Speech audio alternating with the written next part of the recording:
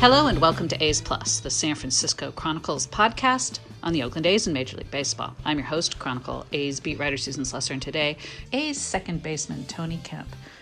Probably the perfect person to talk to right after an A's-Astros ball. We'll go through all of that, plus talk a little bit about the recent winning streak and Kemp's acclimation to platooning at second base. Coming up next on A's Plus. Tony, first of all, I think the thing that's on most people's mind right now is sort of the hijinks Sunday in the game, the finale against Houston. And you guys wound up kind of with an on-field brawl situation, such as it was when Alex Cintron was waving Ramon Laureano basically and challenging him to fight, and Laureano charged the dugout. You're a former Astro.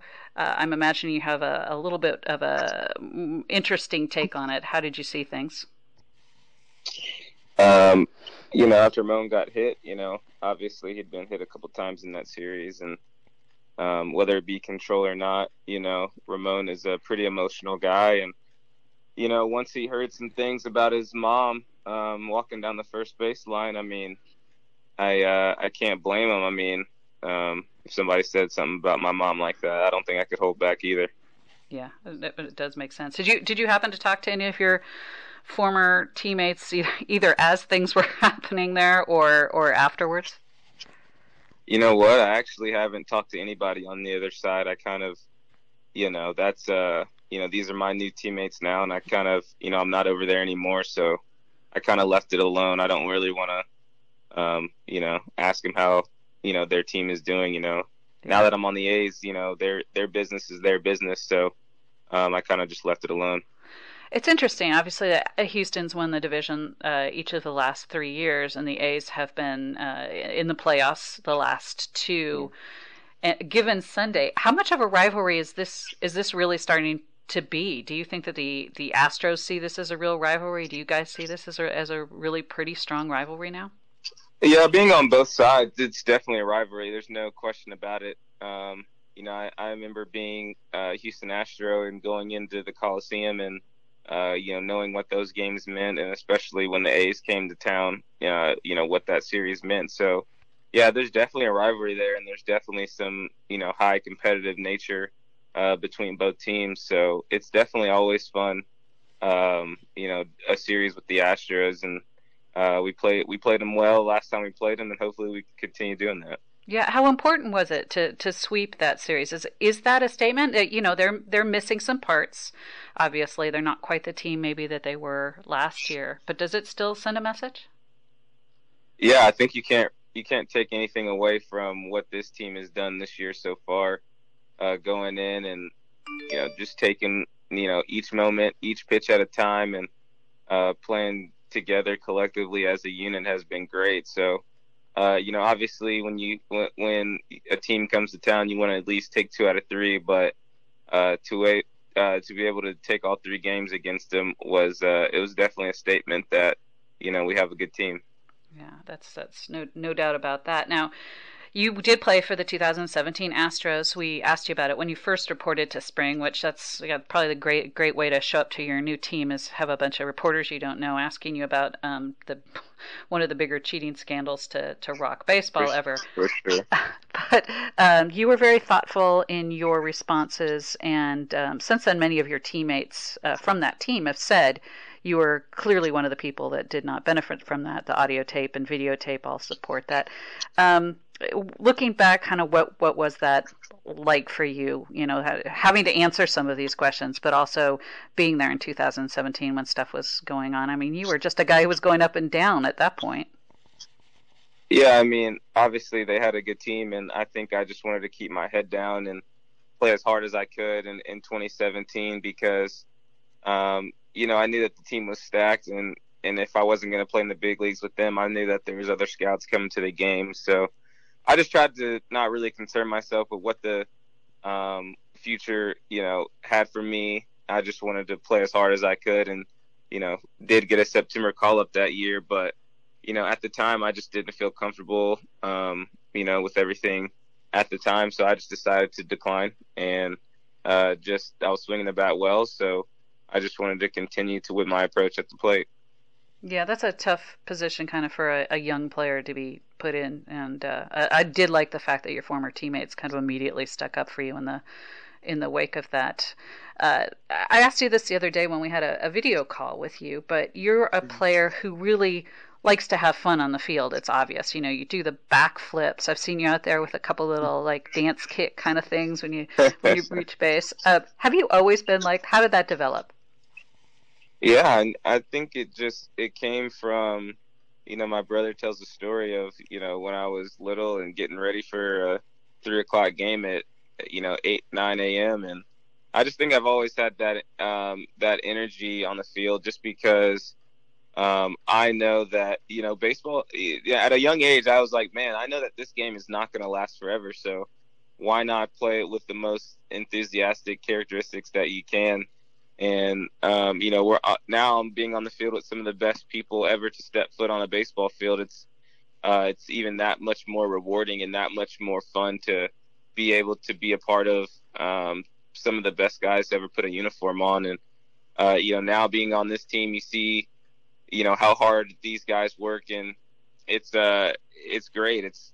I always feel like this is kind of where I'm meant to be right now, is in terms of my career. It's just these guys, they mean a lot to me. I haven't been on this team for a long time, but I can tell that the relationships and the friendships I'm building right now are going to last a long time. So I'm excited to keep going on with this team. I could tell that they're just a bunch of hard workers, and they come to the field every day with an attitude that they want to win. And if they don't, the attitude is even to whereas, so what, tomorrow's a new day. And that's how, especially in this game, you need to have a short-term memory. And you can tell that these guys, they know how to win and they know what they want. When did you start doing the backflips? How did you learn to do it? When did you kind of start incorporating that? That's very sort of Ozzie Smith. Yeah, so I actually grew up. My dad, he grew up in St. Louis. He was a big Cardinals fan, so he used to show me Ozzie Smith clips, and his favorite player was Bob Gibson, and even his garage code was, I think his ERA was 1.12 one year, so that was my dad's garage code one year. So he was a big Cardinals fan, and I remember watching Ozzie Smith do backflips, and me and my friend were practicing on the trampoline, and then we decided to just take it to the ground, just being boys, and got comfortable with it, and then started doing it. We had a Cooperstown series when I was 12, and I did it in the opening ceremonies, and got really comfortable with it, and then kind of translated onto the baseball field. And whenever I'm dragging or feel like I need a little kick of adrenaline, that's usually when I'll do it. Or sometimes I'll just do it mainly just sometimes for the fans. But it's a fun little routine that I do. I don't do it all the time, but hopefully they snap some pictures when I do it. So it's a good time. Yeah, it's pretty cool. I mean, who doesn't love a nice backflip, a well-executed backflip? That's one of the things I think I asked you the other day is there are no fans right now. So I was like, are you still doing stuff like that? Because it kind of looks like you are. But how weird is it for you with no fans there and you're still, you got some showman in you?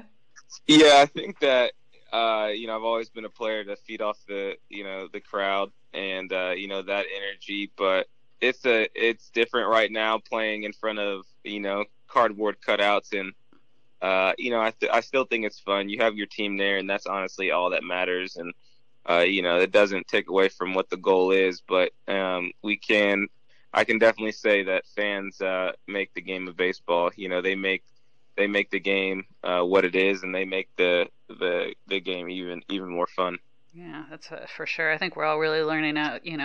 Baseball is not quite the same without people in the stands, rears in the seats, or 100%. yeah.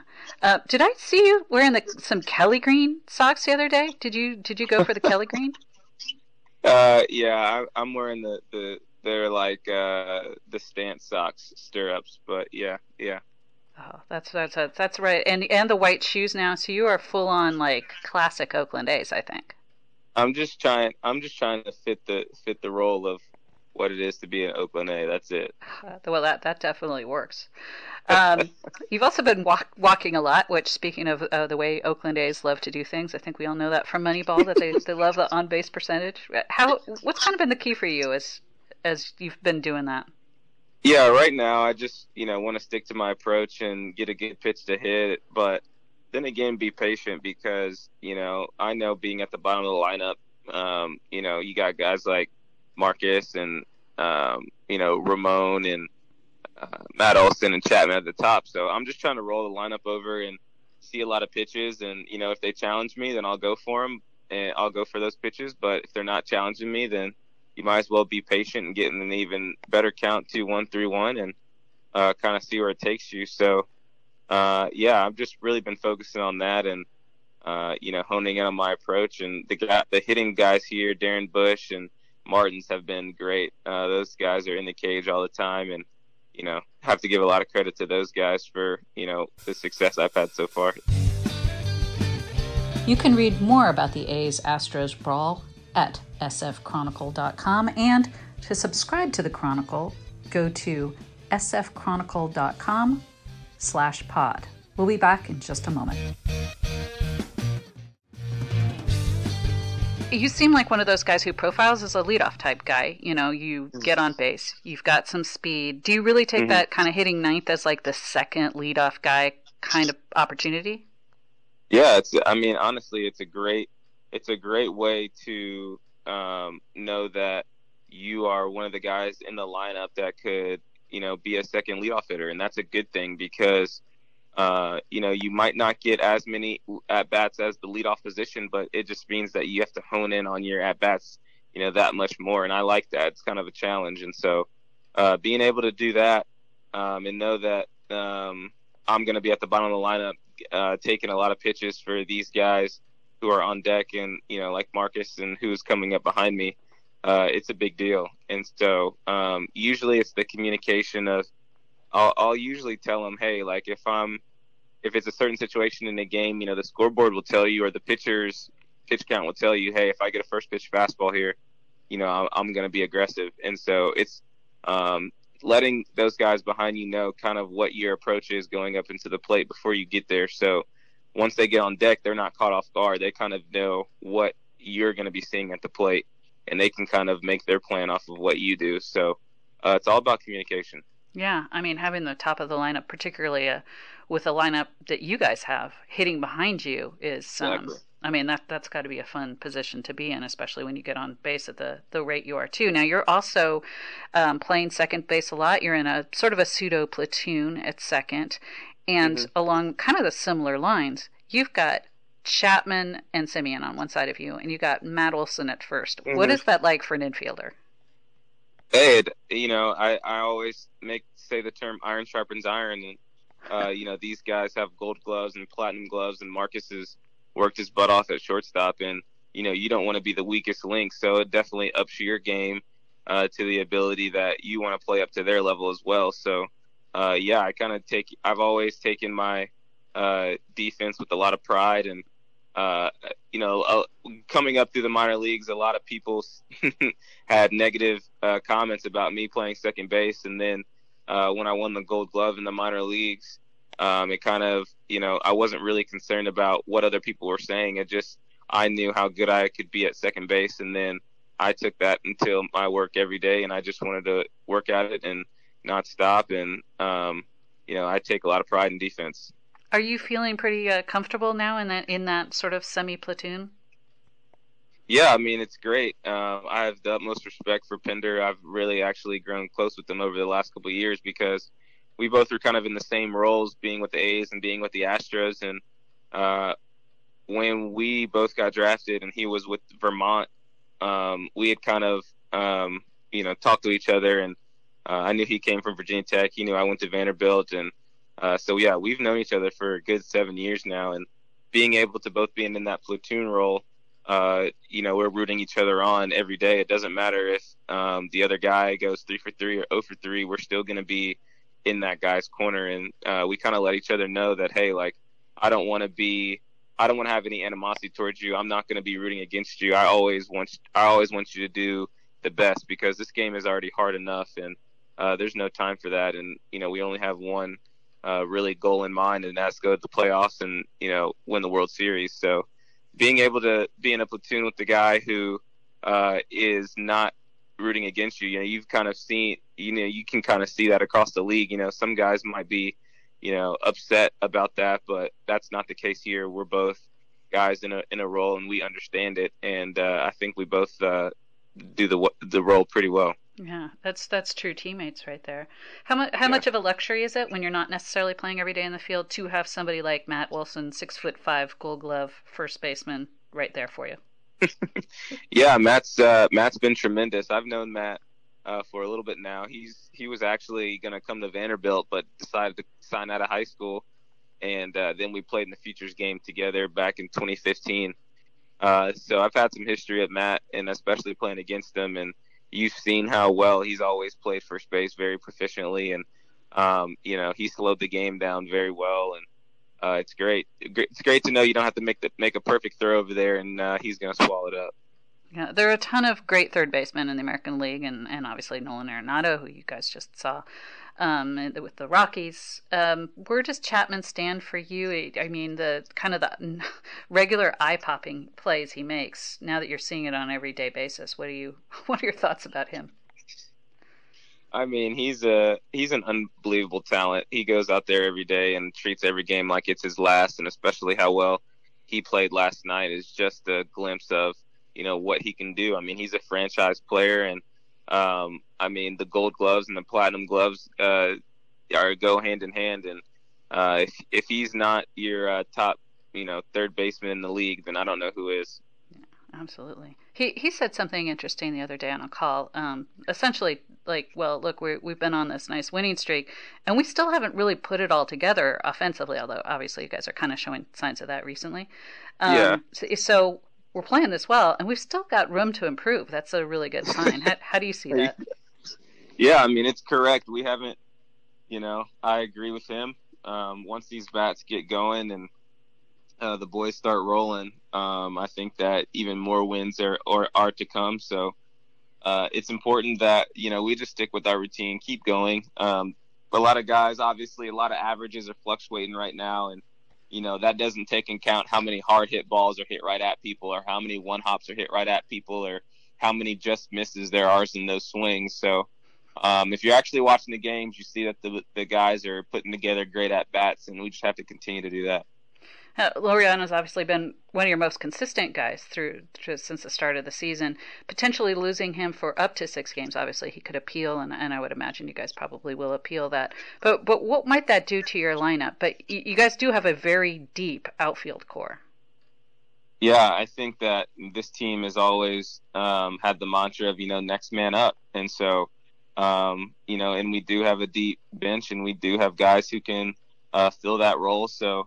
Obviously losing Ramon will be a hit, but I think that whoever's filling in that role for Ramon while he's gone, I think that they're going to do it proficiently, and I think that this team is very resilient, and I think that hopefully once Ramon comes back, we won't miss a beat. But I think it's just next man up kind of deal, and we're ready for that. Before I let you go, I really need to talk to you. I think probably most of all about your +1 effect that you've started. Because in the wake of the George Floyd death in Minneapolis, you started a dialogue with fans, and you now have this +1 effect thing. Explain what you're trying to do, and kind of what you got out of talking to fans who maybe don't come from similar backgrounds or political views the way you did.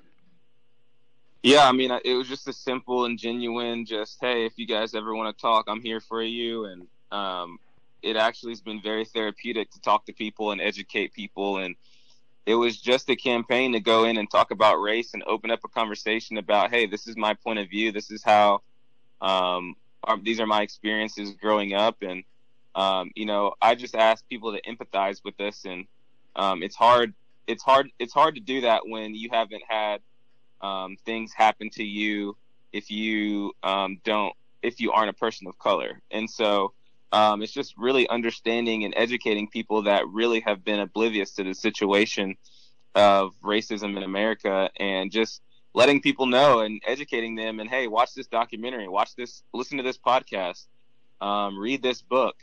And people have been actually doing that and taking into account of, I need to be better in this racism that's happening in America. So it's good. I mean, it's been, we've sold over 1,200 shirts, and I've reached out to over 200 people on social media platforms of just people saying, hey, how can I help? And it's been great. And honestly, I never imagined it to get this big, to be honest with you. But it's surpassed every, it's surpassed everything that I imagined. But I'm happy about it. Well, that's wonderful. And I know a lot of the proceeds are going to Gideon's Army, which is Nashville-based, but does a lot of good work. How can people contribute? Where can they find shirts? So just go on my Instagram, go on my Twitter. All the links are in my bios. And then you can learn about what the Plus One Effect is. You can learn about what Gideon's Army does in the inner city of Nashville. It's honestly, this campaign has taken off, and it's even more amazing to see people around the A's organization wearing the shirts. Bo Mel's wearing the shirt.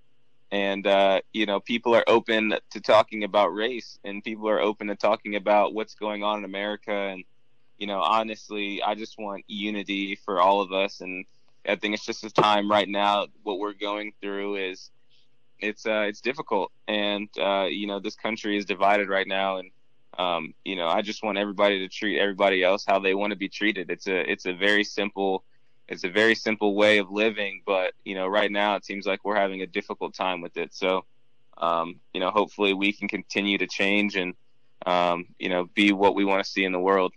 Yeah, what a nice way to conclude this. And for people that want to know, your Twitter couldn't be easier. It's at Tony Kemp. I don't know how you got that, but you must have been an early adopter, man. But I actually went on and my agency messaged Twitter and said that I actually was Tony Kemp 6, and then Twitter said since I had a little bit more clout that they would give me just my name. So I was like, yes. Wow, that's impressive. Yeah. Oh, I'm gonna start being even nicer to you. You're big. I know people. That's right.